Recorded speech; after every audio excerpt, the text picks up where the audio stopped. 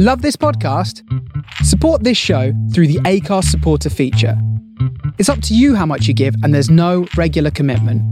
Just hit the link in the show description to support now. This is Paige, the co-host of Giggly Squad, and I want to tell you about a company that I've been loving, Olive & June. Olive & June gives you everything that you need for a salon-quality manicure in one box. And if you break it down, it really comes out to $2 a manicure, which is absolutely insane. It's also so easy to get salon-worthy nails at home with Olive & June. The difference between how your nails used to look when you did them yourself and now with the Mani system is a complete game changer. The best thing about Olive & June, too, is it's a quick dry. Dries in about 1 minute, lasts for 5 days, and full coverage in up to 1 to 2 coats. Visit oliveandjune.com/perfectmani20 for 20% off your first system. That's oliveandjune.com/perfectmani20 for 20% off your first system. There's never been a faster or easier way to start your weight loss journey than with PlushCare. PlushCare accepts most insurance plans and gives you online access to board-certified physicians who can prescribe FDA-approved weight loss medications like Wegovy and Zepbound for those who qualify. Take charge of your health and speak with a board-certified physician about a weight loss plan that's right for you. Get started today at plushcare.com/weight loss. That's plushcare.com/weight loss. plushcare.com/weight loss.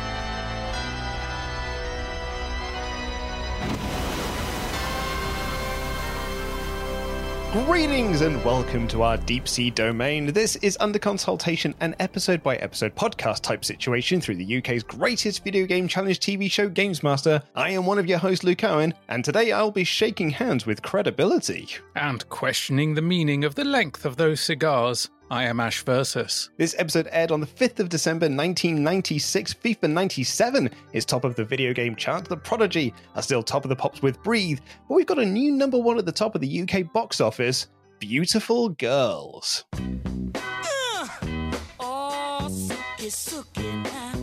They're the best of friends. Do I got anything in my stash? Be clean. Why is he here? In town for their high school reunion. I've been back exactly 4 minutes. But they have one big problem. I want to give you this. It's brown. You buy a colored diamond for a girl you're not even seeing, man. You've been eating retard sandwiches again. They're all falling in love. You can slip into something more comfortable. With Beautiful Girls. They're all sisters, Will. Trust me, they're all sisters. It's one big conspiracy. I do not have a huge amount to say about this film. It's about a pianist called Willie Conway heading back to his hometown of Knights Ridge for his high school reunion where, oh no, I'm in my 30s and suddenly life is hard. And I'm like, bitch, please, I'm in my 40s. These films just seem to crop up every decade. There's always like one of these movies. And when I say every decade, I feel like every handful of years, a movie like this or a TV series comes out like this, where it's people who were college friends who are now in their 30s discovering, what do I have to do now I'm in my 30s? What is commitment? I literally just went downstairs to make myself a cup of coffee, and my wife is watching a show with borderline this same style of plot. 30-something the movie. Exactly, that's exactly the thing. And they're always fine. And it's funny, like, I was reading up about this, because I haven't seen this film before, but when I was reading up about it, I was like, yeah, I'd probably give this a watch. If this was on, like, Netflix or something, I'd probably give it a go. I'm not sure if I'd watch it on Netflix, but if it was on ITV2 or 3 on a Sunday afternoon, yeah, I'd give it a shot. More interesting to me on this film is the writer, Scott Rosenberg. Yeah. Because you look at his writing credits, and he wrote an episode of Tales from the Crypt. That's pretty cool. But he wrote this while waiting to hear back on his script for Con Air. Yeah, he's essentially a guy that was, writing a lot of action scripts, did a lot of uncredited rewrites and things like that. And he basically decided that I'm tired of writing scripts about people shooting and killing each other. Surely there's something more to life. I don't know what that is in my life, though. And thus Beautiful Girls was born. But yeah, Con Air was like the one that immediately jumps out to me because that's going to be one of our big films for next year. The hilarious thing is when he was writing this movie about 30-somethings having a crisis of confidence about their life, he himself was in his 30s having a crisis of confidence about his life. I mean, it's right what you know, but then going back to, well, what about Gone in 60 Seconds, the remake? Or a decade or so later, hey, a couple of Jumanjis. Yeah, he wrote both the Jumanji movies, wrote Venom, did uncredited rewrites on Spider-Man and Armageddon. And he's in Con Air. He's one of the final people that's in Con Air. If you've seen the movie with Garland at the craps table, and the guy comes up and was like, does anyone feel lucky today? New shooter, do you feel lucky? Yes, I do. The guy who throws in dice and asks him if he's lucky is our boy Scott Rosenberg. I mean, versatile. He can write about horror and cars and shooting and Nicolas Cage and being 30. Con Air legit is one of my favorite movies of all time. That is a movie that no matter where I'm at in my month, my year, my week, my hour, I can watch Con Air and be happy as Larry because I think it's legit. It's one of my favorite movies of all time. I absolutely adore that film. And and off the back of that's why I might want to check out Beautiful Girls. It's got a decent enough cast as well. You know, Matt Dillon, an early Natalie Portman role in there, Michael Rappaport, Uma Thurman, David Arquette. You know, some good names there that jump out to you. And I like this style of movie, so I probably would go on board for it. It really sucks that Con Air does not fall inside our regular timeline. Yeah, we've still got Breathe at the top of the pops. I said last week, is probably my favourite song released from this era of Prodigy, certainly off of this album anyway. I think Breathe is a phenomenal little track. Every track on the album is great. But yeah, the ones they chose for the singles, just absolute dynamite. How do you feel about the Prodigy going back out on tour? Yeah, without Keith. I mean, do you know what? Bands do this all the time, don't they? Like bands lose members, but then still go out. So yeah, I guess it's unsurprising that they're still going to crack on. Yeah, I mean, I've seen some clips from some of the shows, and one thing I can say is they have approached the entire situation of the absence of Keith with a great deal of respect and reverence. Like the clips I've seen of Firestarter, you've got a laser outline of Keith being traced in the air, and no one is doing the vocals other than the crowd. That's cool. That's perfect. That's cathartic. It's a really, really nice way to approach it. It's kind of the same way that whatever form of Queen is touring in the aftermath of Freddie's death, they would always cut to the video for certain bits, for certain songs, for certain moments, because you can get very, very good singers. Adam Lambert, whether you like him or not, is a very, very good singer and a good front man for what's left of that band. But there are also some moments where you're like, this is a Freddie moment. Before we get into the magazine, slight little bit of TV news, because on the 30th of November, during a live broadcast of the National Lottery, the draw machine doesn't start, causing it to be delayed for 50 minutes. It's draw time, 3 minutes past 8 on Saturday the 30th of November, and it's the 107th National Lottery draw live on BBC One and Radio 1. Drawmaster Willen, please start up Guinevere. Don't forget, 28 pence of your pound goes to the good causes, 50 pence goes to the prize fund, and tonight some of that could be yours. We're having a slight problem with the machine at the moment. For those of you listening to Radio 1, we're about to power it up and start the machine, but we're having some difficulty. It's at this point that we ask Bob Monkhouse to step forward and ask tonight's drawmaster, John Willen, to explain exactly what we do about this evening's draw. Drawmaster John Willen, please explain exactly what we're going to do about this week's draw. I'm terribly sorry, Bob. We seem to have a technical problem. I blame Pat Lewis. At the present time, we run into technical difficulties. We hope to hold the draw as soon as possible and bring the results to you later this evening. Thank you very much. Thank you, ladies and gentlemen. Well, it's over to Casualty, I guess, and hope that they'll come up with answers during Casualty. They may crop up during the show. But anyway, you'll get the facts later this evening. Thank you, Pat. You did your best. And Ash, you'll appreciate this with your love for Uri Geller.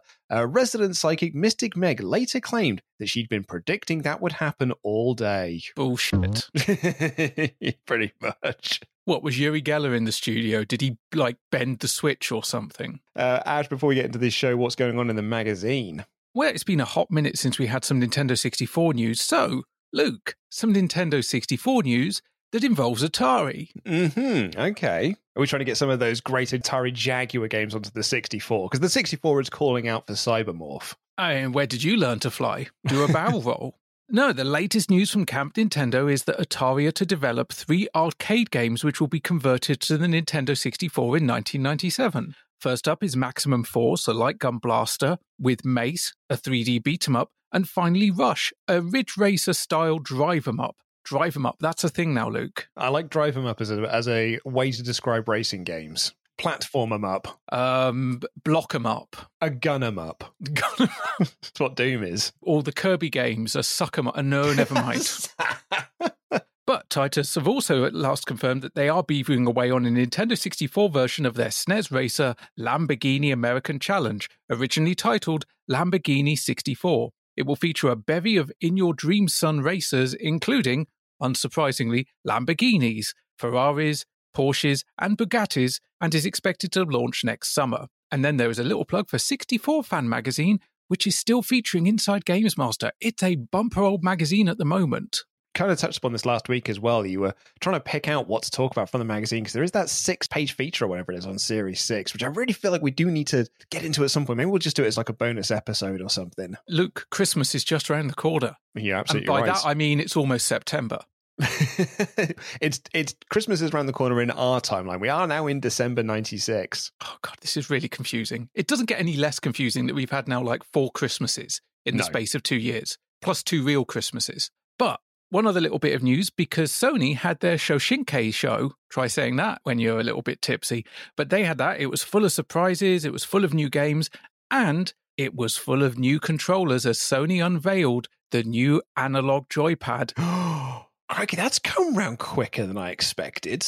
Yeah, I mean, it's not expecting to make an appearance until well into next year. And there is no price nor list of games with which it will be compatible. But the good news is, it feels and plays as well as its competitors, I would argue better than some. And I say that as someone that has fondness for both the Saturn 3D controller and the Nintendo 64 controller.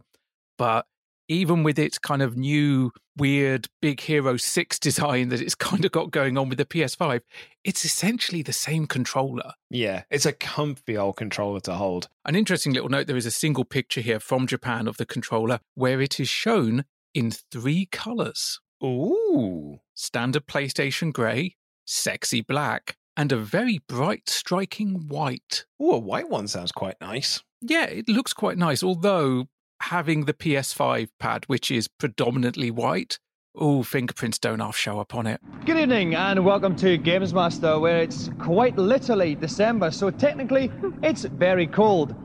Here in Atlantis, however, my temperature just keeps on rising. Because not only do we have the second round of our footy tournament, but I also have rather a splendid seafront view. Well, Ash, as we mentioned earlier, we are now into the December months of Series 6, which means we really are now on the countdown to that episode. But also, it's kind of nice that we're getting this episode here in our timeline, as our real world timeline, because it's been quite warm as of late, which means I've been having a lot of ice cream. I want to know, what did Dominic say or do just before the camera started rolling? Because the mermaids are corpsing to fuck. They are audibly and visibly kind of giggling and smirking. I suspect at least part of it is because that suntan lotion bottle does appear to be making a bit of a farty noise. But I suspect something else happened just before the camera started. Dom said something or did something or a noise was made, because it is that proper childish giggle coming from them. You know, that kind of like, oh, we're in a school assembly and we're meant to be serious or we're meant to be focusing on what we're doing. And the giggles have just started. Or it could be that, they'd just done a rehearsal and they thought the line of splendid seafront view was really, really funny. And so that when the camera started rolling, they've still got the giggles off the first time they've heard it. It's like, oh, yes, he's talking about our tits. Yes, because this is an audio medium. If you haven't seen the episode, he does literally stare down their tops and then say what cracking tits they've got. They've got huge tracts of land. He likes ladies with big brains. But anyway, let's get into our first challenge. What are we playing, Games Master? I don't like being ordered about. So I was more than a little irate to receive an officious letter from someone calling himself the boss, demanding to come on the show and display his games-playing portfolio. Apparently, this character has made a career by beating every boss on every game, including beat-em-ups, shoot-em-ups, and platforms. Despite his dubious interpersonal skills, I decided to invite him on to see if he can send 3 randomly picked bosses into early retirement. I love that they went to the length of doing this entire letter, even though we don't see all of the copy. Clearly, this was some intern having a lot of fun. Yeah, or it was Rick and, the lot of them just there writing this up and would have had an absolute ball with it, because this is very similar to the Executioner challenge we had last series, to the point where it's the same lad doing this. He is still part of the production team, Ravi Chopra, and this time he's playing a different character of the boss, and he's going to be playing 3 bosses on 3 different games, again picked at Bucky O'Hare's random, and then he's going to beat all 3 of those bosses. I wonder if he'll have more luck this time than he did as the Executioner. I mean, I'd say his visibility is better as the boss than it was as the Executioner, because he's not wearing a daft mask, but also the amount of acronyms and 3 and 4 letter things that come after the boss as a name. I started, as part of my research, trying to look these up, and after the 3rd one, I'm like, no, this is all bollocks. I mean, a couple of them do have real meanings, but not that would be applied to a fictional business mogul. And I'm fairly certain the one, which is a Microsoft certification, didn't exist in 1996. As a conceit, do you think this is better or worse than the Executioner? 100% better, and it's made 100% better, one by, spoilers, he's actually pretty good. I mean, these aren't easy challenges, but he is actually pretty good. 2, he's got a bit more of a character. It's an annoying character, but it is a character. And lastly, Dom is in on it. And just the constant, he's definitely a real boss. Look, he's got his qualifications. There's his desk over there with a fax machine. He's got a mobile phone. His suit looks quite cheap. Just all that kind of stuff. It's fun. It's silly. It's like going, we know there are 2 blokes inside the Panto horse, but just roll with us, just stick with us. It'll be all right. I think it's a fun challenge, because also the 3 games we get are quite different games. If this had just been 3 beat-em-ups, 3 racing games, 3 platformers, but we get quite a diverse set of games going on here. We get a beat-em-up, a fly-em-up, and a spider-them-up. Yeah, a zombie-em-up. I think what I liked about this one, you kind of made the point there, Dom's more in on the joke, because with Series 5, they did this whole big thing, there's 50 games in here, there's 100 different possibilities of what the fatalities could be, or, whatever it was. In this series here, they are up front and center saying, this is all fake, this is all rigged, we haven't picked these games at random, these are just the 3 games, but we're pretending that it is.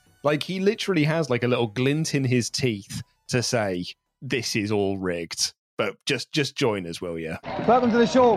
Nice to meet you, Dominic. How are you? I'm fine. Do you have a first name? Just the boss. That's what they call me. Mr. Boss? Yeah, Mr. Boss. Mr. Boss. Why did I call you the boss? I'm just so good on these, games. You can give me a platform game. It should... Hold on. Yeah. Hold on. Hello? Goodbye.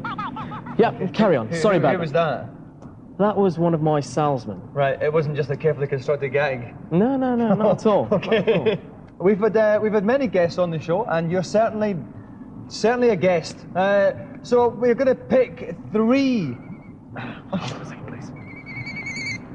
Yes, hello. I'm too busy right now. Come on. Bye-bye. Right. Sorry about that. Another salesman? Yeah. I thought plenty all on the go. Now we're going to pick 3 games at random, and the boss is going to have to tackle the 3 random bosses. Okay, would you like to pick 1 cigar out of the box then? And hand it to me without looking at it. Okay, the first boss is final boss from Star Gladiators, boss number 2. The second one is weird Humpty Dumpty looking boss from Knights. And the final one is final spider boss from Resident Evil. Those are the 3 totally random bosses.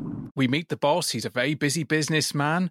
Does he have a first name? Probably the word the. First name the, surname boss. Like Edge from U2. His first name is the. And like Bono, whose first name is Wanker, but it's silent. The running gag, at least for this first bit, which thankfully they do get rid of before it gets a bit too tiring, is the boss's mobile phone going off constantly. And genuinely, the first time it happens, I don't think Dom was expecting it at that moment, because he is briefly caught off guard by the bit. Yeah, I think he is. And his disdain for the bit is quite evident, where it's like, I'm going to set you up now. What was that? It's like, oh, it was a salesman.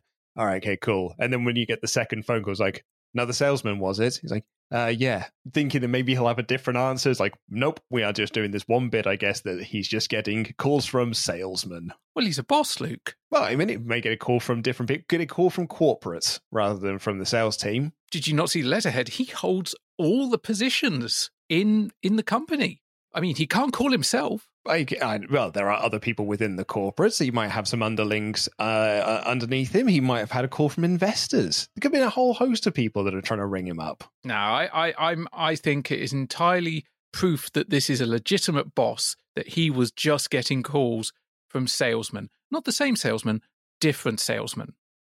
So yeah, the three games that we have got, as you mentioned earlier, we've got Star Gladiator, got Knights, and we have got Resident Evil. Very excited to see Resident Evil featured on this show. And actually Star Gladiator, because we got it reviewed a couple of weeks ago. But yeah, I was really pumped to see Resident Evil on here. And also they chose a very sensible boss from Resident Evil, because it's playing it safe for the time slot. I mean, you know, giant but also no brains exploding everywhere. Yeah, it's an easy sell as well. Big spider, shoot the spider. All those games, totally random, definitely legit. I think so, yeah. I think there were hundreds of cigars in that box. 3, 2, 1, go! Soon to arrive in the UK is Alpine Racer 2. This follow-up to last year's surprise arcade hit is the first game to utilise Namco's new System 33 hardware for improved graphics. The game has almost vertical slopes and massive jumps, which were based on my last gold medal Olympic skiing performance. Alpine Racer 2 will be testing games players' limits when it hits arcades next month. First news item we've got here is Namco's Alpine Racer 2, the sequel to Alpine Racer, which we had featured in last series. It's, you know, I think this one you can like link two of them together, so you can do head-to-head type situation. So it's a nice little upgrade from the first one. I think I remember playing Alpine Racer 2 a bit more than Alpine Racer. I think that might just be because the local Laser Quest type place near me had an Alpine Racer 2, didn't have a first Alpine Racer. But I remember the whoosh, whoosh, swooshing side to side. Don't think it had two of them side by side. It was a small town. They had a limited budget. But it was definitely there. Looking at the Wikipedia page, it was interesting to see that this was one of two games alongside Tetris used by a Harvard scientist to study the relationship between learning and sleep. And he found that after playing the game for hours before going to sleep, even subjects suffering from anterior-grade amnesia, the inability to form new memories, would dream of skiing. That is cool, isn't it? And interesting that, I guess, because you are literally doing all of the skiing yourself, you know, it's a big, massive arcade machine. You've got the swooshing platform, you're holding onto bars and stuff, so it's kind of like to put you into the mode of skiing. If you'd have put him on, say, just like, I don't know, Winter Olympics on the Saturn or something, you probably wouldn't have had the same result. But because you are, like, it feels like you're physically doing the skiing. That's kind of what's helping you out here. Do you just dream of blocks if you're playing Tetris or like things being tidied up? I think it's a good job they didn't have them play Aquajet, because otherwise they'd just dream of water sports and that'd get messy. Those who believe that the truth is out there somewhere will be pleased to know that in production at the moment is an interactive game of the cult TV series The X-Files. On the show's Vancouver sets, filming has taken place of scenes for the game, written by the show's creator Chris Carter, and starring none other than David Duchovny and Gillian Anderson. Expect lots of alien encounters, mysterious locations, and many sad geeks still thinking Scully is very fit when it's released next March. Up next, it's The X-Files back here on our screen so that Dom can have a pop at people who fancy Scully. But yeah, the X-Files game, this is a pretty cool one. I have only played this briefly because a friend of mine had it on the PlayStation. I'd actually quite like to go back and play it through fully, but I've only ever had a handful of like hours or whatever it is. but I really do want to get my hands into this. I think this is another game that you can play via various DOS boxes and kind of abandonware sites and whatnot. Or, you could just get the PS1 version or play it maybe on your RG351 or similar. There are different ways to go back and experience this game. Firstly, on the subject of Scully, fuck off Dom. Just going to leave that one out there. But also, I do love how they make the big deal about the fact that this was actually filmed in Vancouver on the set of The X-Files with the cast of The X-Files, somewhat.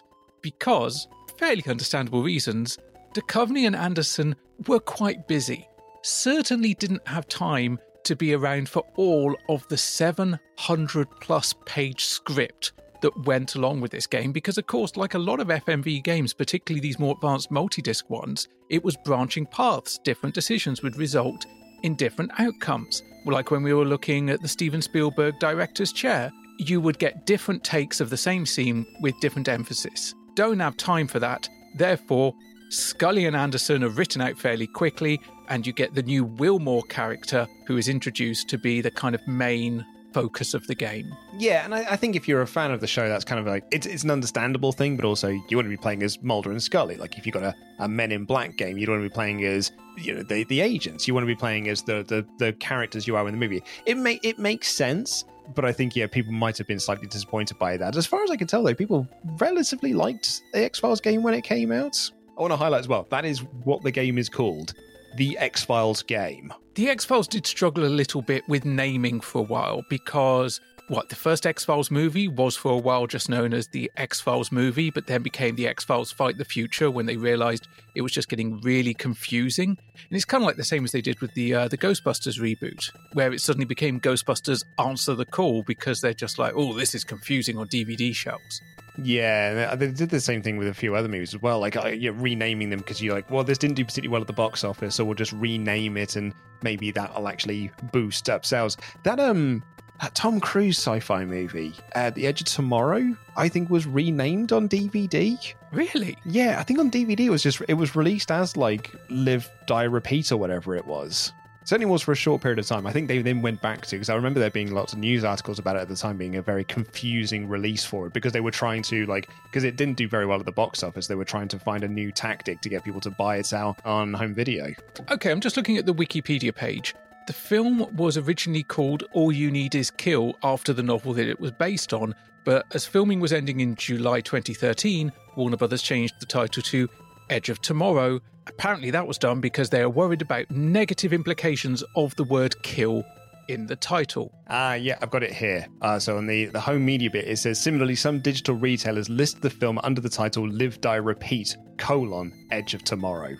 Yeah, so there were 2 or 3 different titles for this flowing around at different times, and different ones were used in different places. It's kind of like Lawnmower Man 2. Man, I can't believe I had a legitimate reason to bring that up again, which was either Beyond Cyberspace or Job's War, depending on whether you're watching the opening credits or the closing credits. Yeah. One sad thing is a lot of the X-Files, as we've seen via the beautiful HD remasters, was shot on film. Sadly, and understandably, given the amount of footage to be shot, the X-Files game was not. It was instead shot on digital Betacam with Sony cameras, so even a remaster is only going to go so far. You could get better quality than the compression we see on the PlayStation, PC and Mac versions, but sadly, even with the best will in the world and the full cooperation of Fox, we're never going to get a beautiful 4K restoration of this game, which makes me sad, Luke. Do you know what makes me sad, Ash? Some of the editing on the Wikipedia page for the X-Files game. I'm going to read you this verbatim as it's written here on the Wikipedia page. The game was released for Microsoft Windows, Mac OS and PlayStation in 1998, capital A. A Sega Saturn I was but a released cancelled version, full stop, and is based on the television series The X-Files. However, after that full stop, the and is not capitalized. So someone has gone in there to do an edit to talk about the cancelled Saturn port of this, but has not written it as a full sentence, or hyperlinks have bodged it somewhere, because that read once again is a Sega Saturn I was but a released cancelled version. Hey Luke, what guess? We're talking about this game now at the tail end of 1996. It was first displayed at E3 1996. And at that point, they were like, it will be out in 1997. And Dom says here, it will be out in 1997. Spoilers, it was not out in 1997. As you just said, a 1998 release.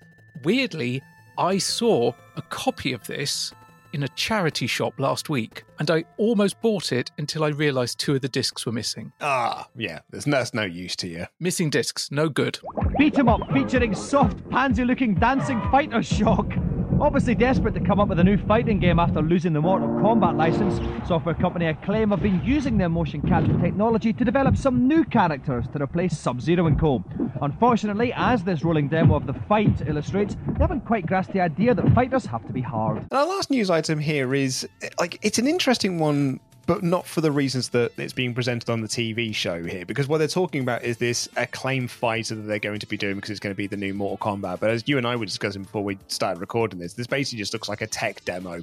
I don't think this is an actual game. As far as I can tell, I don't think it was released as an actual game. Willing to be proven wrong on that. This just looks like a tech demo of what they could do for a fighting game if they wanted to. Yeah, this very much looks like demonstration of motion capture. Due diligence I did, I tried to search for Acclaim motion capture fighting game, tech demo 96, 97, all these different combinations. Couldn't find anything much about it. Mostly it was focusing on the earlier Acclaim motion capture tech demos from 94 and 95, which we've previously talked about. If anyone out there knows anything about this, please do reach out, throw a link, throw information. It's an interesting little bit of footage to look at because I'm watching it and going, this is not meant to be running on any existing console. Even the M2 might struggle with this. But for me, the interesting part of this is actually the first half of the news item, which is that Acclaim have lost Mortal Kombat. Talked about this with the Turok news that we had a few weeks back. This is part of Acclaim's massive downfall they had after their incredible rise they had during the early 90s on the 16-bit systems that came off the back of Sony and a few other places were touting that they were going to be releasing 32-bit machines. Acclaim doubled down. I was like, no, we're sticking with 16-bit home console releases because there's 30 million of them in the US, so we'll have much more of a groundswell to get games sold. And that did not work out for them because everyone went and bought a PlayStation instead. And so they were then on the back foot trying to reclaim some of their market share, and their stock price just plummeted and plummeted and plummeted. And then, they're losing Mortal Kombat. I was reading a Wall Street Journal article from this time that's called Wounded in Combat, how Acclaim are losing money.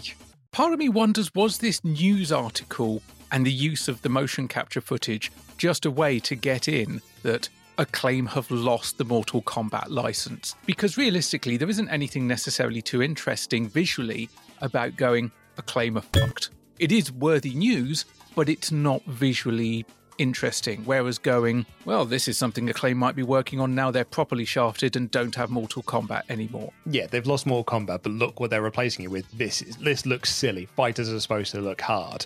This is not the way to bounce back from your bad news of losing Mortal Kombat.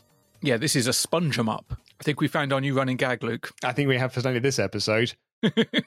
Okay, today on the show we have The Boss, who claims he can beat any boss in any game available. Okay, we must stress he is a real boss. He is not just some guy we've put in some really dodgy clothes for the purposes of humour. That accolade goes to Rick Henderson.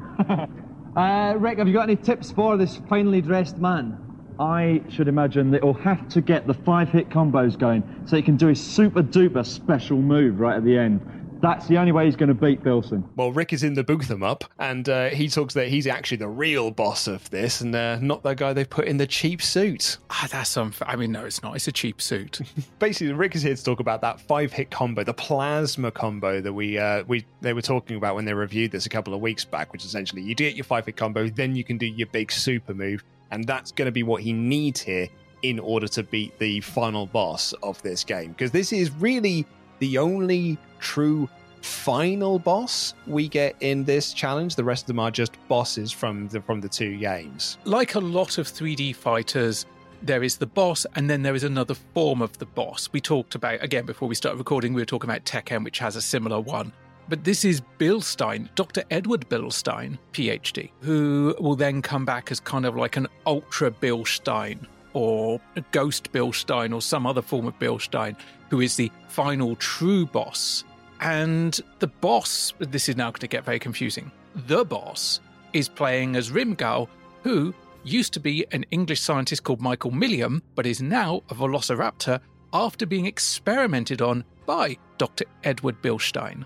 And Bilstein is the clearest example that you have here that this was supposed to be a Star Wars game, because he is fighting not Darth Vader here. Oh, definitely not fighting Darth Vader. Does raise the question of what was Rimgal meant to be? Because I guess the Bosk? Yeah, I guess. Like, I think once you've lost, like, the Star Wars license, you're just like, well, may as well just put a Velociraptor in there. There's no harm in doing so, but we've kind of already got our Darth Vader-esque. Because, like, if you're making a Star Wars game, Darth Vader's the final boss. So they've probably already got that bit in place. Once you lose the Star Wars license, it's like, fuck it, what do we want to put in there? Do you want to put a Velociraptor in? Sure, why not? Do we have that Ewok model? Could we stretch it and give it scales? I like that as well. You're weird. However, like, you know, he doesn't get off to a good start here, does the boss? He loses the first round. I did think on first watch of this, I was like, oh, is he going to biff it on the first challenge? Are we then just going to give the rest of the episode over to the football challenge? Because, as I think we said before, we try not to watch too far in advance. And so for me, the first time I've watched this episode, probably since broadcast, would have been when starting to prepare to take notes.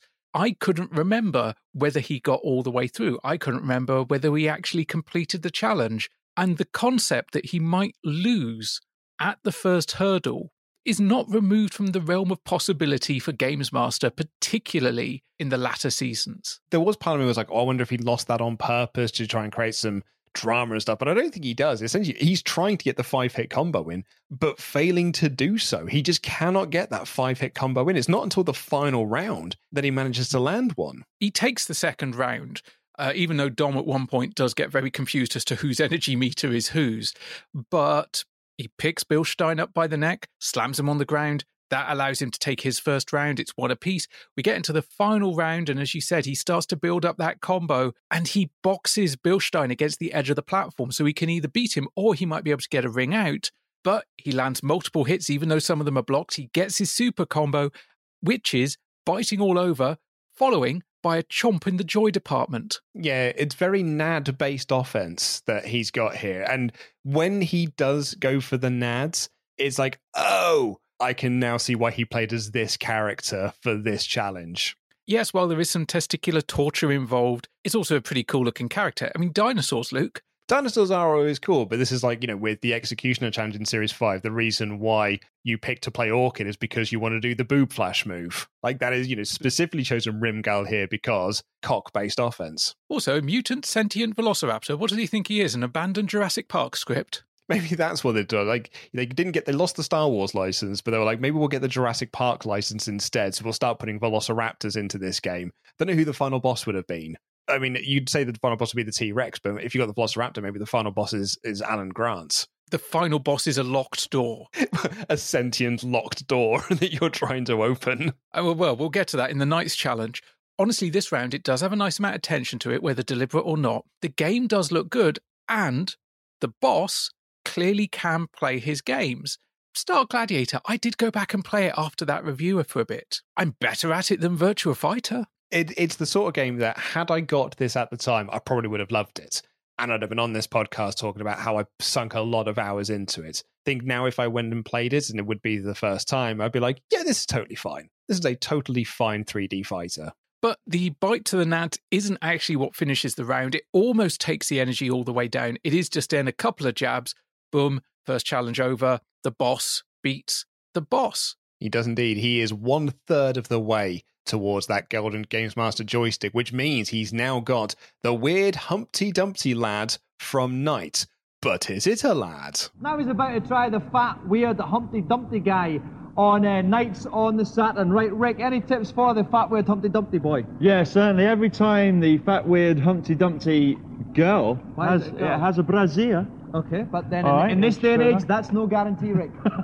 But every time it hits him, he'll lose 5 seconds. He's starting with 100 seconds. He's going to have to race through this. No, it's not. There is the question because, I mean, looking at the design, I can understand somewhat the confusion because it does look like Humpty Dumpty. It is kind of a weird clown, but it is also wearing a bra. It's also definitely not a final boss. It's kind of one of the second level Nightmarian bosses in Nights into Dreams. Essentially, the Humpty Dumpty looking motherfucker is a female humanoid opera singing rabbit. I don't know how Dom and Rick could make this mistake, Luke. Also, I've no idea how this game didn't capture the West by storm like Sonic did. I can't figure it out, Ash. Mate, if this had come out for the first time in 2020, it would have. Well, that's the thing. It's like in 1996, this was never going to work. In the same way, and like this is the fascinating thing with Knights. The original design for Sonic the Hedgehog was not the Sonic that we have now. He was a much spikier character. He had fangs. He had a anthropomorphic band. He had a human girlfriend called Madonna. He was a completely different character. Faxed over to Sega of America, who looked at it and said, we cannot sell this to America. We need to Americanize this. So they Americanized it, and we got Sonic the Hedgehog as we know and love him today. And that's kind of what saved the character. They didn't do that with Knights. They instead just released a very, very Japanese game, hoping that it would land in America, and it didn't. You're right, like 2022 would have done so.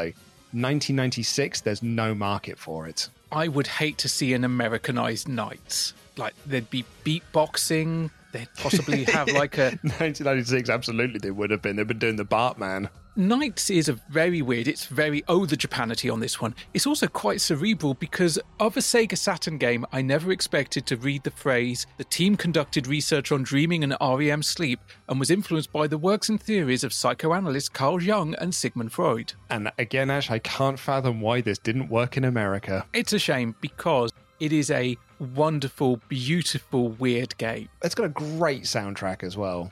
Knights was one of the few games that made me go, oh, I wish I had a Saturn, back in the 90s. Spoilers, in the mid to late 90s, I was already into weird Japanese shit. I was importing copies of Fire Pro Wrestling, for God's sake. But this game was something which I looked at and went, oh man, I kind of wish I had a Saturn. This looks really cool. It's a very cool game to look at. It's a very intriguing game. I remember playing it at the time and being kind of like sort of wowed by it a little bit and not fully knowing what to like get of it. I'm trying to find what the word is, but it is, I'm not sure what to make of it essentially, which is that, I was so used to the Sega games that had come previously to it. So this is the brand new Sega game and it's unlike anything else they've done previously. Fascinating little game is Knights. I've now looked back on it with much fonder eyes. And much kinder eyes as well. And I think it's a wickedly fun game. I've played it through quite a few times. The Wii sequel I didn't love as much, but the first Knights I really, really liked. And also it is a rarity in something that I don't think Sonic ever had, is it got a season-specific spin-off, which is actually due out, like, right now in timeline, which is Christmas Nights. Basically, the idea came up. Yuji Naka approached Sega of Japan, basically going, can we give, like, these Saturn owners, these poor bastards that are propping us up, can we give them a bit of a Christmas treat with, like, some extra Knights? And in Japan, Knights sold really well, so there was a little bit of wanting to reward those people that were supporting the vision, the game. And so we get a themed Knights with snow. The character of Knights is now in red and white in a very festive look. And it wasn't sold as a retail package, but it was kind of packed in with hardware and also could be gained along with certain games. So if you bought Knights, Worldwide Soccer 97, Fighting Vipers, Daytona USA CCE or Virtua Cop 2, you could get this little kind of like bonus Christmas episode. The only thing I can think of that's comparable is Christmas Lemmings. Yeah. It's a little bit like that, isn't it? Like, I think, now this would just be a little bit of DLC that you would get for it. But here in 1996, you've got to do it in a very, very different way. There is a caption on the article in Games Master about this, which I've just been using as a source, which is, at least Christmas Nights isn't a rip-off. Sega aren't actually charging you directly for it. Just like, little harsh, little on the nose. It's a tough challenge, this, as well, because you've got to beat this boss, which, is, by the way, looks like an absolute fuckache as well. So it's so much bouncing around, so much grabbing and throwing through walls. He's got to bounce the boss through 6 walls and has got 95 seconds to do so. But if you take a hit, you lose 5 seconds. So it really, really comes down to the wire on this. I mean, imagine the final challenge against Bowser. Now imagine trying to do it whilst both of you are flying. That's what this challenge is. And Bowser is bouncing around you. Bowser has got an inflation fetish and so is therefore poinging all over the place.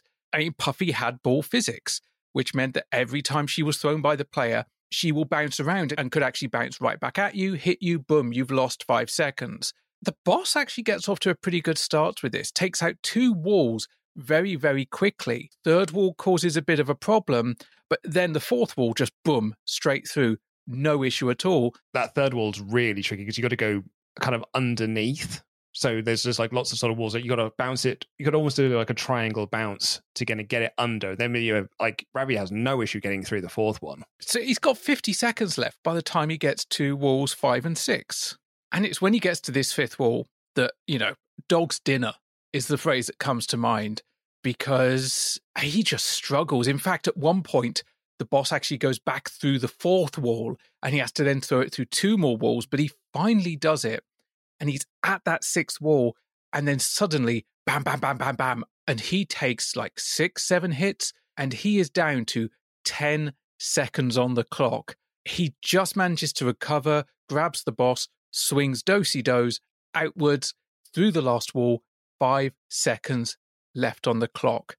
If Star Gladiator was tight, this was Bicycle Clips time. This was super tight. It's amazing, isn't it? Because like he gets through that 5th wall with 17 seconds on the clock. So already it's quite tense because that's not a huge amount of time considering that he had loads of time left to him to go from 4th into the 5th one. But then he takes that hit and he loses 5 seconds. It gets really, really white-knuckled by the end. It's a brilliant challenge because of that. Even though Rick breaks kayfabe during his commentary here by shouting at the top of his lungs, "Come on, Jumpy, sit-ups!"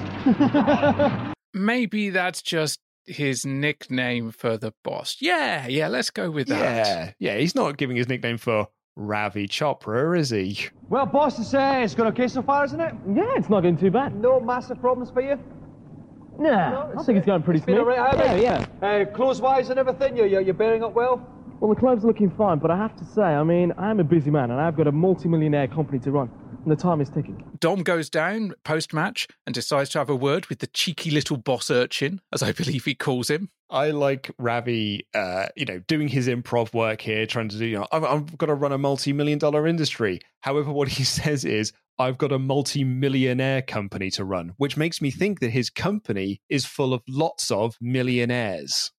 It's not a multi-million company, it's a multi-millionaire company. So there's lots of multi-millionaires, and then he, I guess, must be a multi-billionaire? Or multi-millionaire. Yeah, it must be a billionaire. Like, if he's the boss of all of these millionaires, surely he's got to be the biggest of the lot. He's got the full Scrooge McDuck thing going on. Yeah, I think so. But with those multiple millionaires, the clock is ticking. He's got a company to run, Luke, and he goes back to his Porter office. I love that there is just this random set of office furniture and fax machine in the middle of Atlantis. I love that the mermaids are helping him. The mermaids are part of his staff for the day.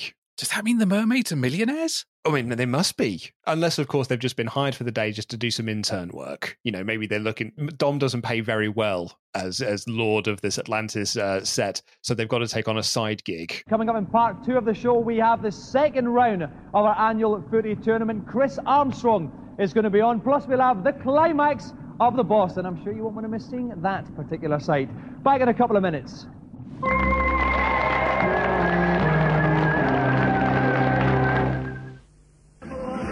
I knew there's going to be trouble on this show. Okay. Remember how we listened to the radio and said that's the place to be. I'm celibate, celibate here, celibate there. We were poor, but we were shoplifters. They say what I like. They knocked on my door this morning, went like, "Fax to you, Mr. Evans." I said, "What did it say?" He went like that. I understood it. Who chooses to play a tuba? Surely a tuba's a punishment thing. Should we send us to 3 years on the tuba? Oh, God. Something to it, playing poker, big Dalmatian dog. I said, that's a clever dog, isn't it? He's not so clever, really. Every time it's a good hand, he wags his tail.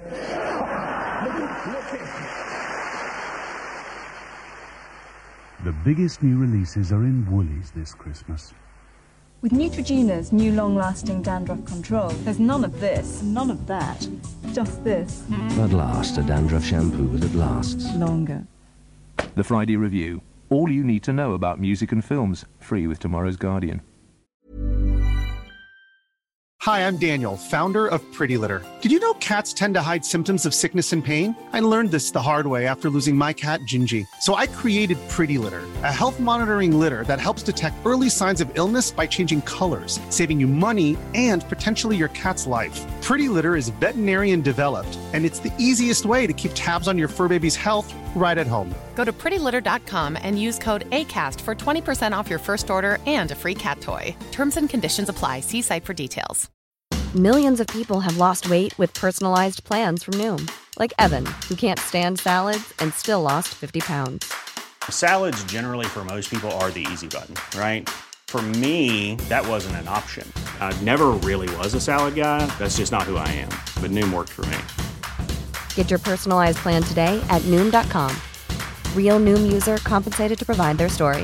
In 4 weeks, the typical Noom user can expect to lose 1 to 2 pounds per week. Individual results may vary.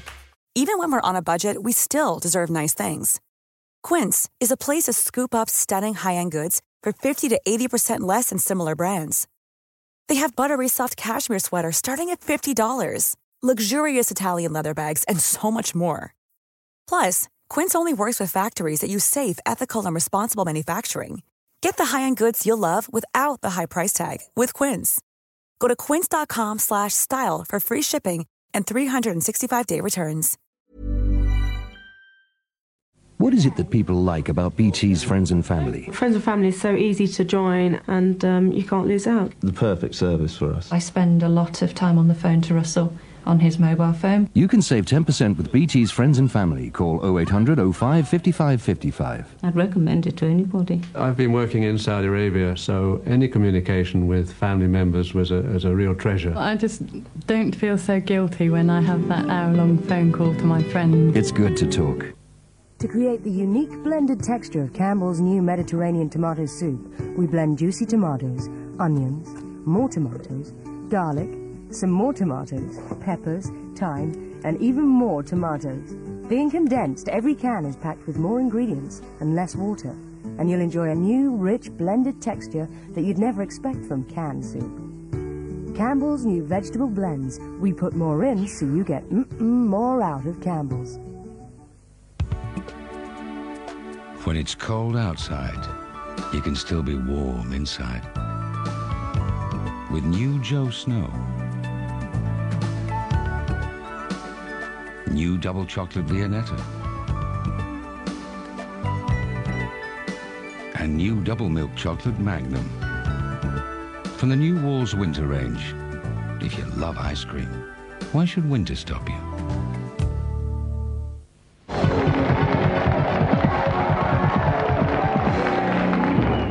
Welcome back. Today we've got the second round then of our annual Gamesmaster Footy Tournament, an event that great footballers almost kill to get on for. Well, almost all of them. Well, we come back from the ad break and we're heading straight into our celebrity challenge. What are we playing, Gamesmaster?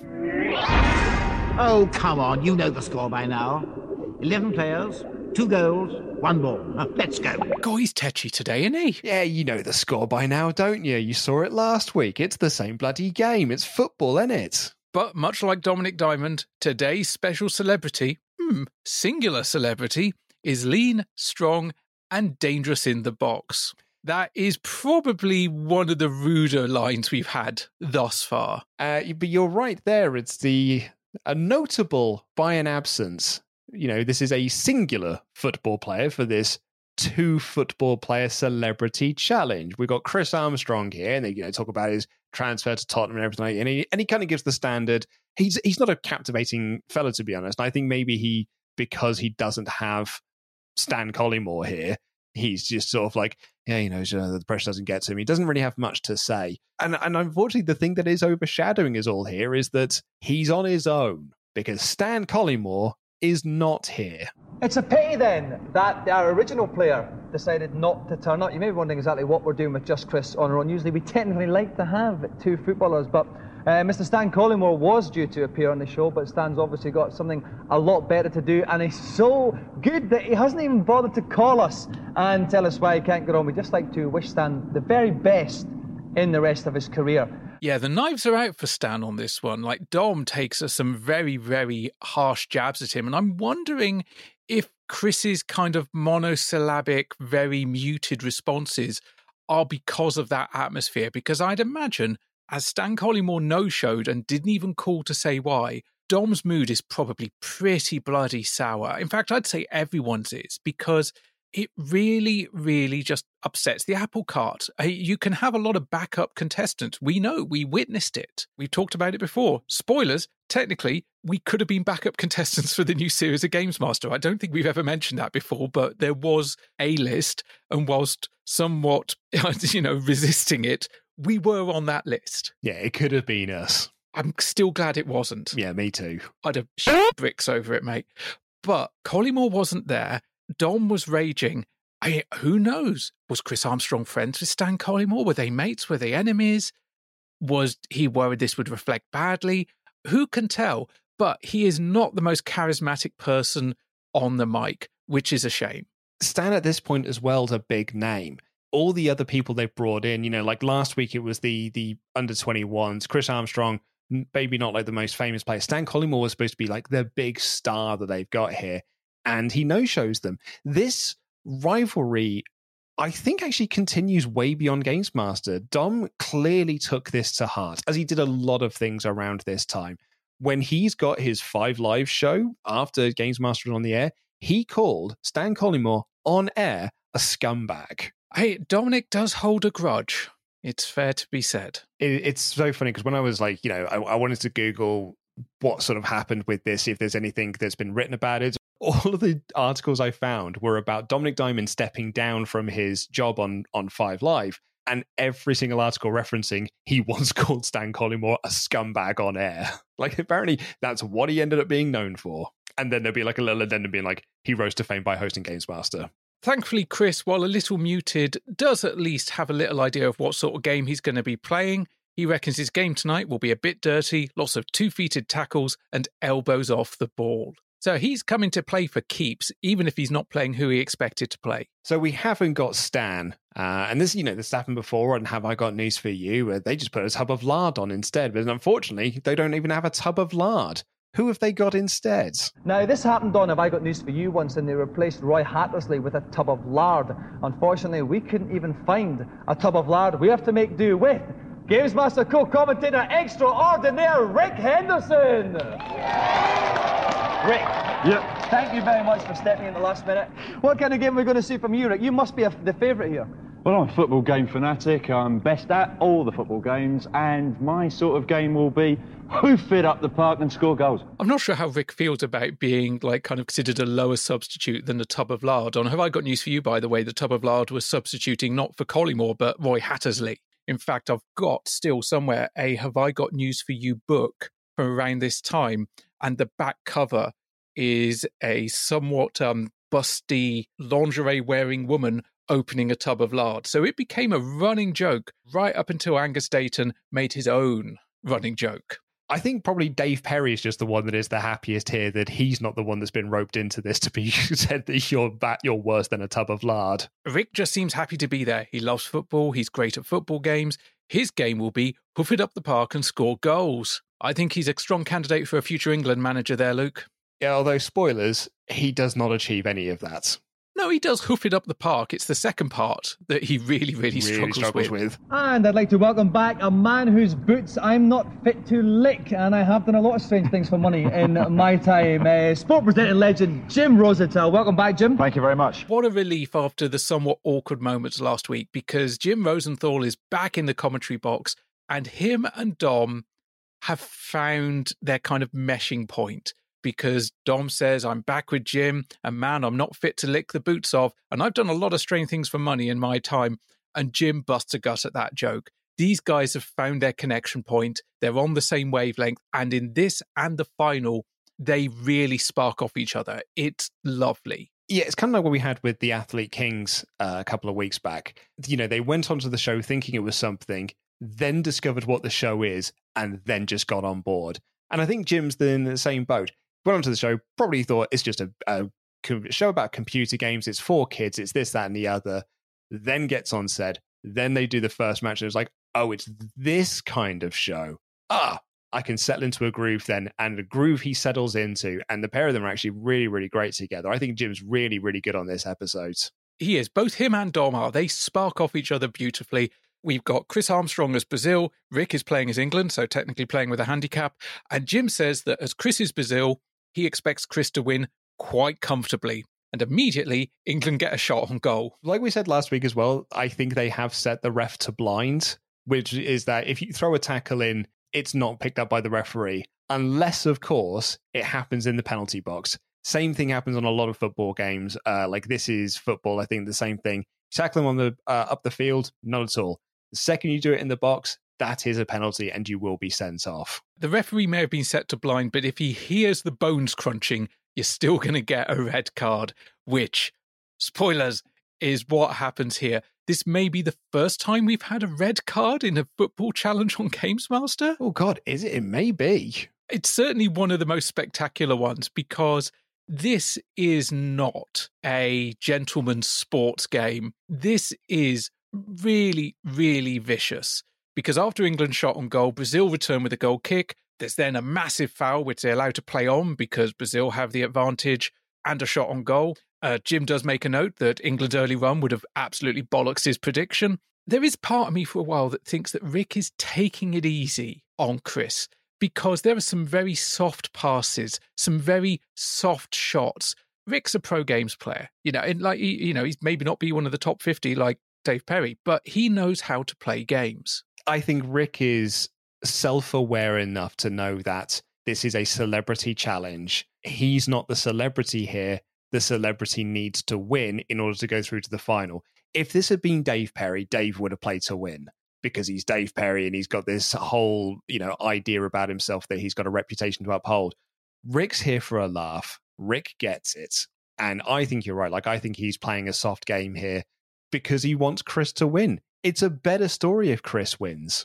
He does go a bit harder once Chris is one goal up.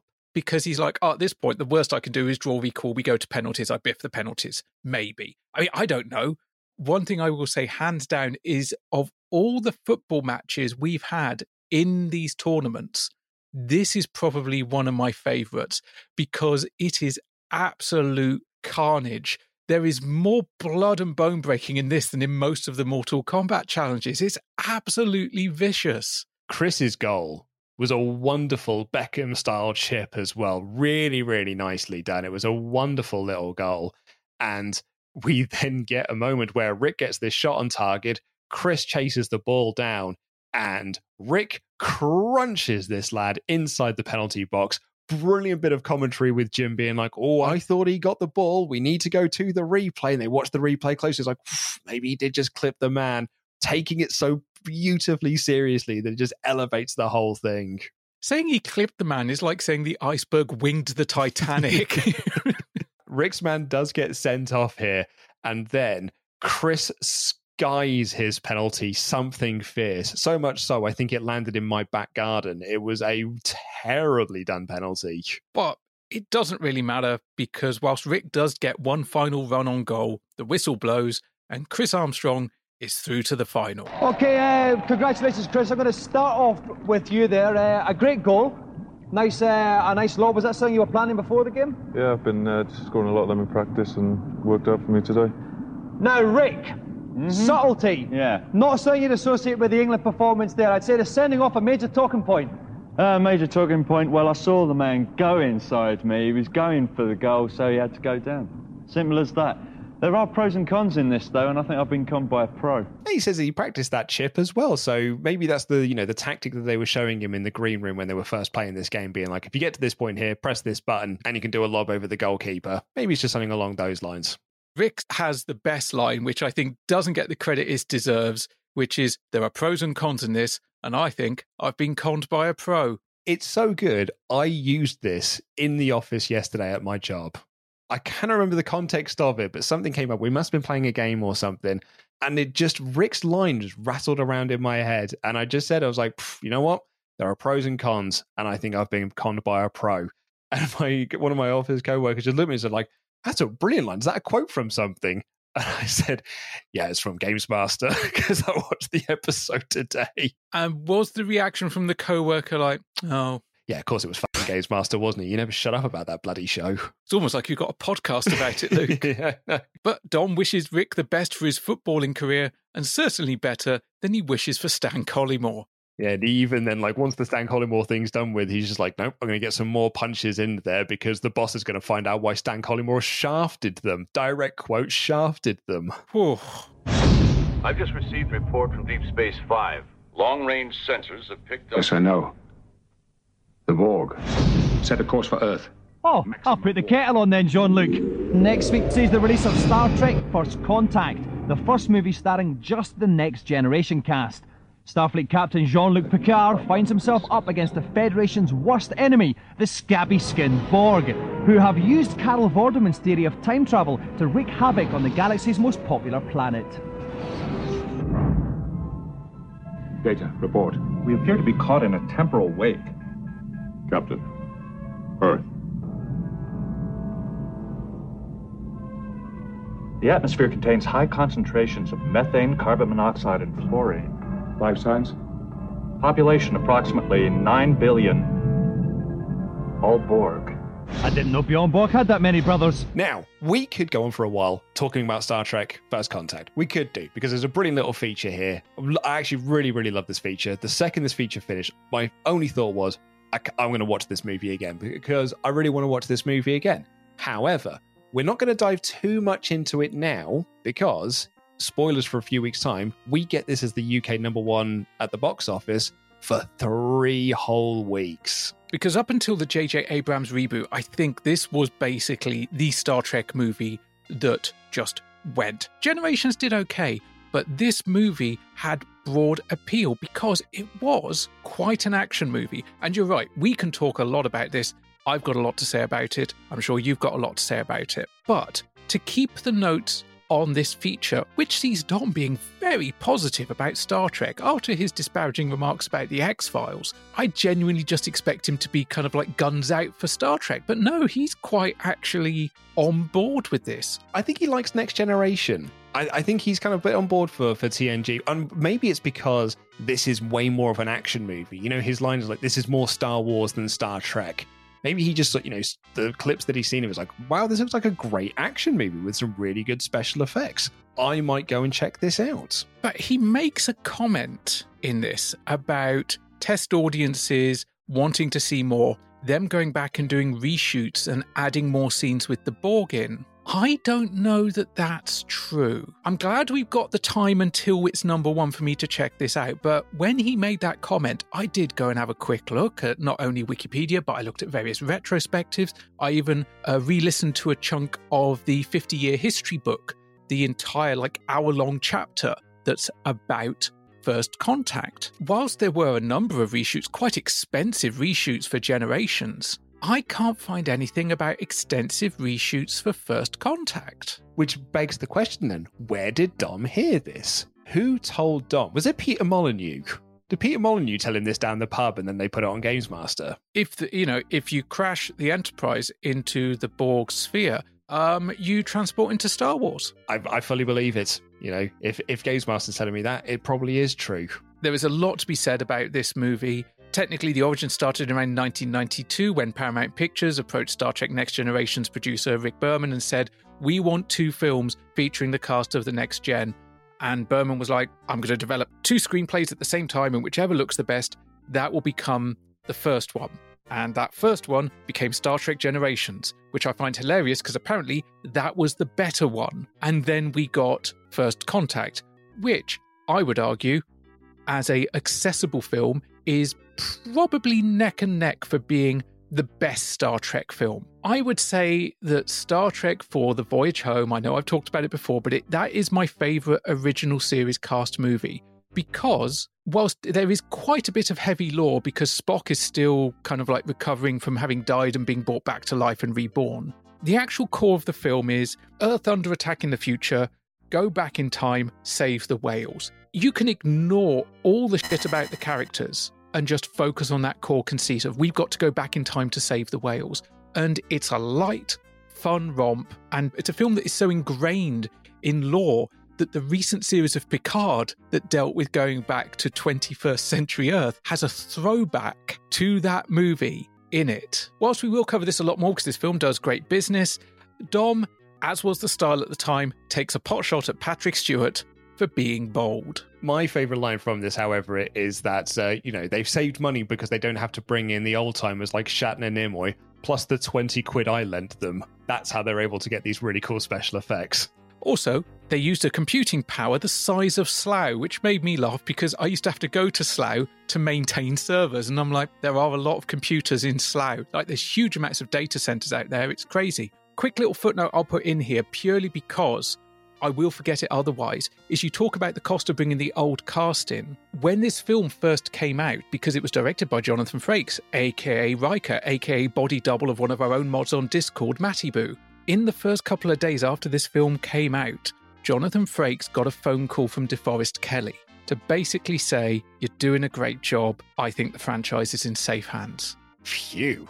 Frakes was really taken aback because they'd only met him a couple of times, like once when he briefly guested in that first episode of Next Gen, and then at a couple of dinners where, there was a lot of people around. It was a dinner party. It wasn't an intimate one-on-one gathering. But he said it just meant a lot to me because it means he'd seen the film and he felt compelled to call me and say, you're doing all right, kid. That is lovely. That is heartwarming. I have a lot of time for Jonathan Frakes. I think he's excellent at almost everything he turns his hands to. I would love for the man to play jazz at me and cook me a pizza. I'll just add one footnote to Slough. Living in Reading, I was very close to Slough and I had to go through that station a lot. It's the only station I can think of that's got a dead dog on display. Deliberately on display. Deliberately on display. That is everything you need to know about Slough. Fucking hated going to Slough. No one likes going to Slough. I had to go to Slough because it's the only way to get to Windsor. I don't know what Dom's taste is on Star Trek. I don't know whether he just likes TNG. I don't know whether he just likes this movie because it's action-packed. He's clearly a Star Wars fan. We know that much. But he clearly likes this more than he likes Deep Space Nine and or Voyager. I like both of those shows to some degree, but I would agree that if you gave me a choice of watch the best episode of DS9, watch the best episode of Voyager, and there are some good ones there, or watch First Contact. First Contact every time. Okay, if you're just tuning in, I hope it was incredibly important because we've only got a few minutes left. What has happened in this show, right? Guy came on in a suit, slightly fat, calls himself the boss, claims he can beat any boss in the world. We picked 3 games at random. He did the first 2, not terribly convincing, but he did it okay in the end. I moved my hands a lot throughout the show, and Rick Henderson, my co-commentator for this, tried to play football against Chris Armstrong and got beat! But he stayed around to commentate for the final part of the boss. This is the final bit, the final boss, one of the hardest ones we've seen, Rick. The spider on Resident Evil. How can you help out the boss on this? Well, basically, the spider will try and flob on you, and it's evil flob, right? Evil flob, it'll hurt you. Dom's recap of this episode is so just like, I haven't really got time to do this. We've got a guy, cheap suit. He's playing some challenges here. And Rick had to step in because Stan Collymore didn't show up, and he got beat. And that's why I think Rick was setting himself up to lose, playing the soft game, because it's funnier that Rick loses than Rick winning. But it's now time for the final boss, for the boss, and on Resident Evil, and he has to defeat a giant spider, non-mechanical, just standard, just a giant mutant spider with a Beretta. Just the Beretta, that's all they haven't given him any of the other weapons. He's just got the Beretta, and he's got to avoid the spider flob. They say that he's got to hit him 8 times in order to win. Now, I really like the presentation of this challenge. I love the fact they've only given them the handheld gun. They haven't given them the shotgun or anything like that. But B, more importantly, they've put their own graphics on screen. Because Resident Evil doesn't have a HUD display. So there's no information on screen. You have to go into menus to see things. You'd have to go into the menu to see what your health is. Because the boss isn't going to be doing that, Ravi's not going to be doing that, they have just put on the screen life and 5 hearts. Or like 3 hearts or whatever it is, just to tell you, the audience at home, this is how much life they've got. Because if he takes a hit, they take off one of the hearts, and that's how we're playing the game. I think that's just a really, really good touch. They probably did a little bit of research and went, right, full health, how many flobs does it take to kill you?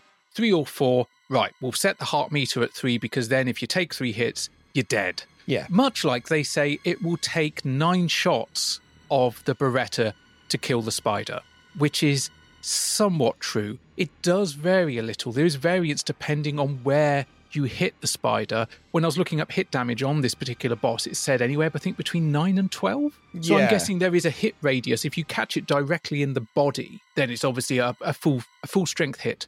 If you catch it in the leg, in the mandible, or just at the tip, then it's maybe less and you have to go a couple more.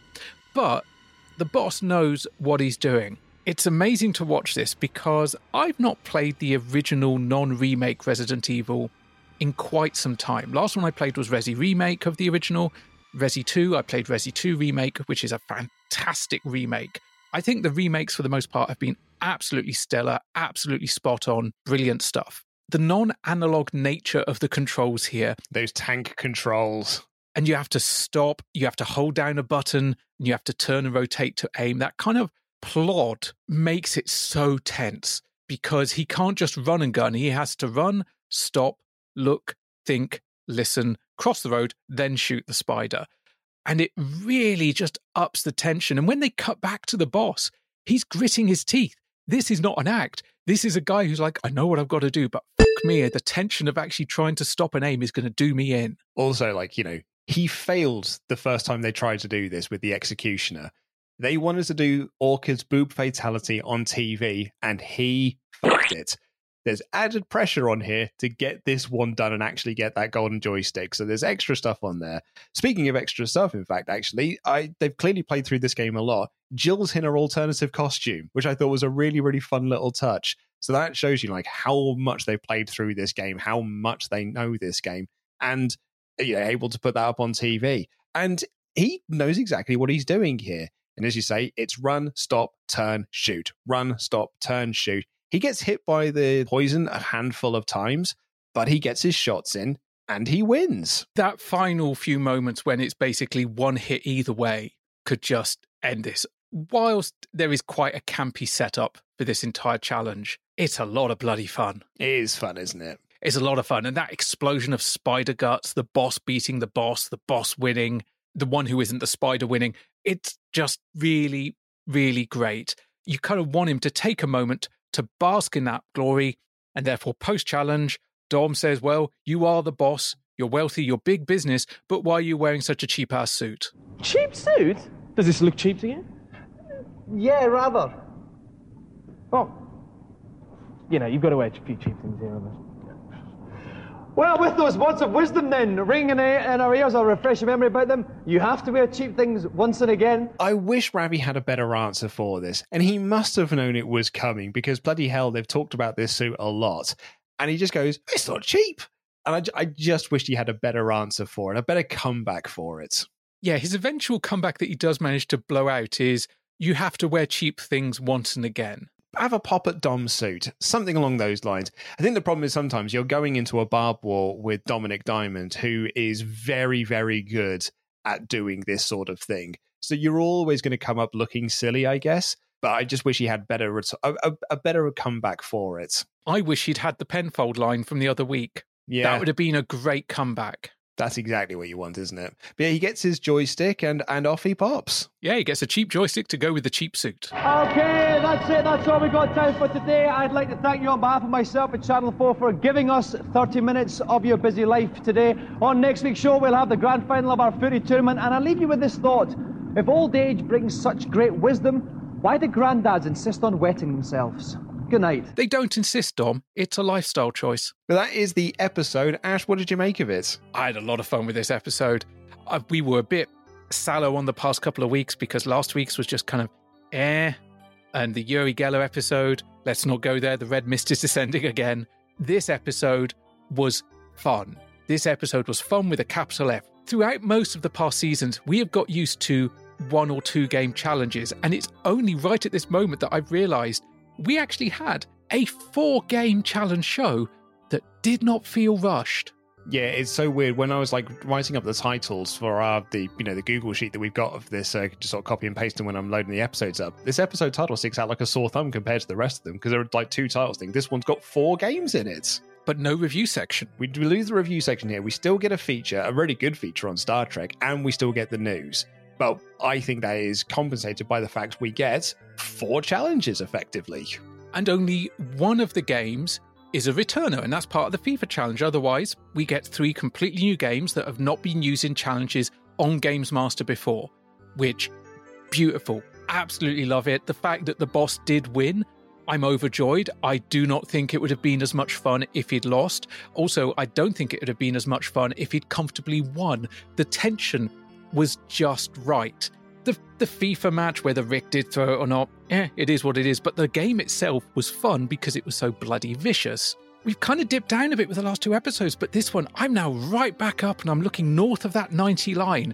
I think this is quintessential Games Master, from the knowing nod and the wink about this being a bit of a rig up, a bit of a conceit, to some pretty funny jokes about bad suits, to a great feature with Dom being very positive about a sci-fi show, even overriding the fact that once again he takes a pop at Gillian Anderson, which I just think is unnecessary. I mean, admittedly, she does also wear some cheap suits in the X-Files, but thankfully he doesn't go down that route either. I also feel it's less of a shot at Gillian Anderson and more about the people that fancy Gillian Anderson. Those are the people that he's making fun of and saying that they're the ones that are wrong, even though, Dominic Diamond, you're the one that's wrong. I take it we both really, really fancied Gillian Anderson in the X-Files then. Of course we did. We're only human. We're only human after all. Yeah, no, this was a really fun episode. The point you made there about this is no repeat challenges. When you look at the Executioner, all 3 of the fighting games that he played were fighting games we've had on Games Master previously. These are games that we haven't had on the show. Resident Evil, Knights has a challenge on the show, Star Gladiator, which had been reviewed a couple of weeks ago. I think that actually just adds to the element of this, of getting to see these games on the show. I think Ravi's really good in this role. I actually like that they brought back this gimmick that they had with the Executioner, because I really liked it in Series 5. And the football challenge is kind of elevated by Rick stepping in. And I think Rick's really fun with it. It's a very vicious little challenge.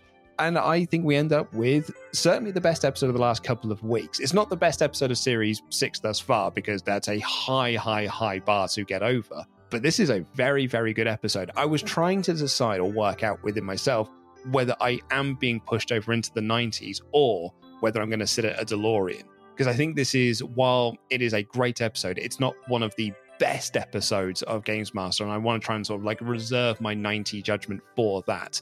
But it is a very, very fun episode. See, I think the reason I'm pushing into the 90s isn't just because of the joy of the challenges. It's because of the breadth of games featured. We do not get a single genre repetition in a 4-game challenge show. That's pretty awesome. Haven't seen that sort of thing since Series 2. Yeah, we get a ball 'em up, we get a fly 'em up, we get a spider 'em up, and we get a plasma sword 'em up, or kick 'em up, or whatever. You know, we get a nice broad selection of topics covered. The feature, whilst not game relevant, is fascinating and definitely plays to both of our strengths and interests. It doesn't have to be game relevance either. Dominic set us up in episode 1. This is a multimedia show.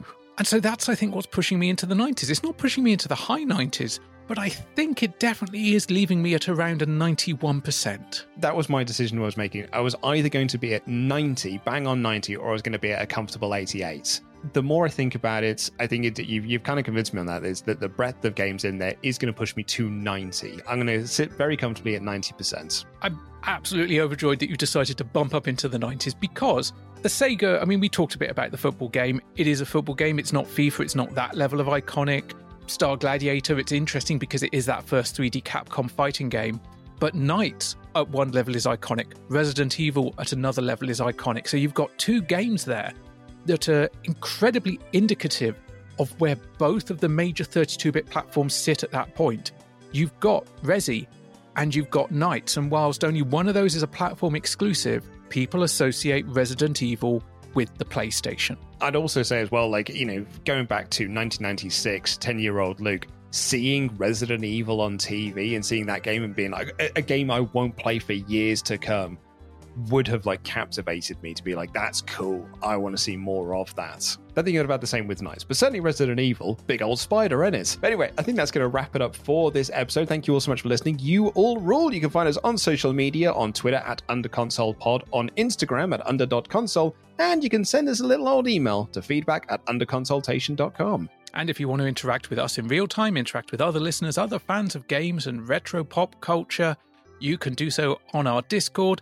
details of which can be found in the show notes. And if you want to support this podcast monetarily, you can do so over at patreon.com/underconsolepod, where you'll get access to UCP Extra, this show format, but about other stuff from the 80s and 90s, and our monthly community show, Under Console Nation. And if you back to the £5 level, you'll get next week's episode 1 week early and ad-free. But at the £10 level, you get a little bit extra. Ash, what do you get? At the £10 level, you get our Under Consultation Patreon pack, which contains stickers, badges, retro sweeties, retro trading cards, all nestled within a glittery golden Under Consultation joystick waggler mug. And a shout out to those £10 backers: Xanderthal, William, Tom, The Amazing Cliff, Simon, Sean, Sarah aka Pink Lithium, Richard, Reese, Nick, Misha, Matty Boo, Mark, Link, Kevin, Jamie, Ian, I Am Cheadle, Harriet Manga Girl, Gordon Debster, Gordon Brandt, David Palmer, David Fisher, Darkside73, Chrissy Two Sticks, Arcadia Wild Bill, Andrew Cummings, Adam D, and Andy Smith. And just as a last note, we've kind of struggled for a little while with getting merch of a quality we'd like. We had our initial run of shirts, which were great. They were exactly what we wanted. We got our limited run for the live show, which again were great. They were exactly what we wanted.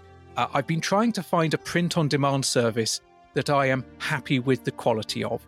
As a result of this, I have a bunch of shirts that I'm not happy with the quality of, but it has left something of a void.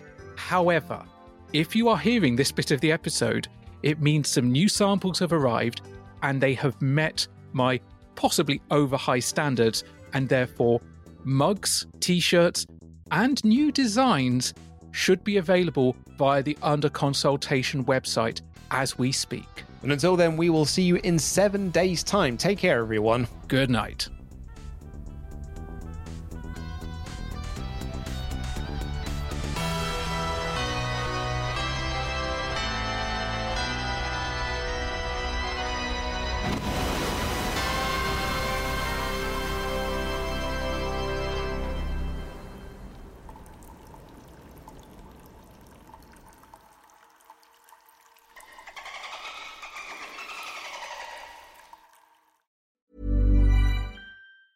Hi, I'm Daniel, founder of Pretty Litter. Did you know cats tend to hide symptoms of sickness and pain? I learned this the hard way after losing my cat, Gingy. So I created Pretty Litter, a health monitoring litter that helps detect early signs of illness by changing colors, saving you money and potentially your cat's life. Pretty Litter is veterinarian developed, and it's the easiest way to keep tabs on your fur baby's health right at home. Go to prettylitter.com and use code ACAST for 20% off your first order and a free cat toy. Terms and conditions apply. See site for details. Hey, it's Paige DeSorbo from Giggly Squad. High quality fashion without the price tag. Say hello to Quince. I'm snagging high-end essentials like cozy cashmere sweaters, sleek leather jackets, fine jewelry, and so much more. With Quince being 50 to 80% less than similar brands. And they partner with factories that prioritize safe, ethical, and responsible manufacturing. I love that. Luxury quality within reach. Go to quince.com/style to get free shipping and 365-day returns on your next order. Quince.com/style.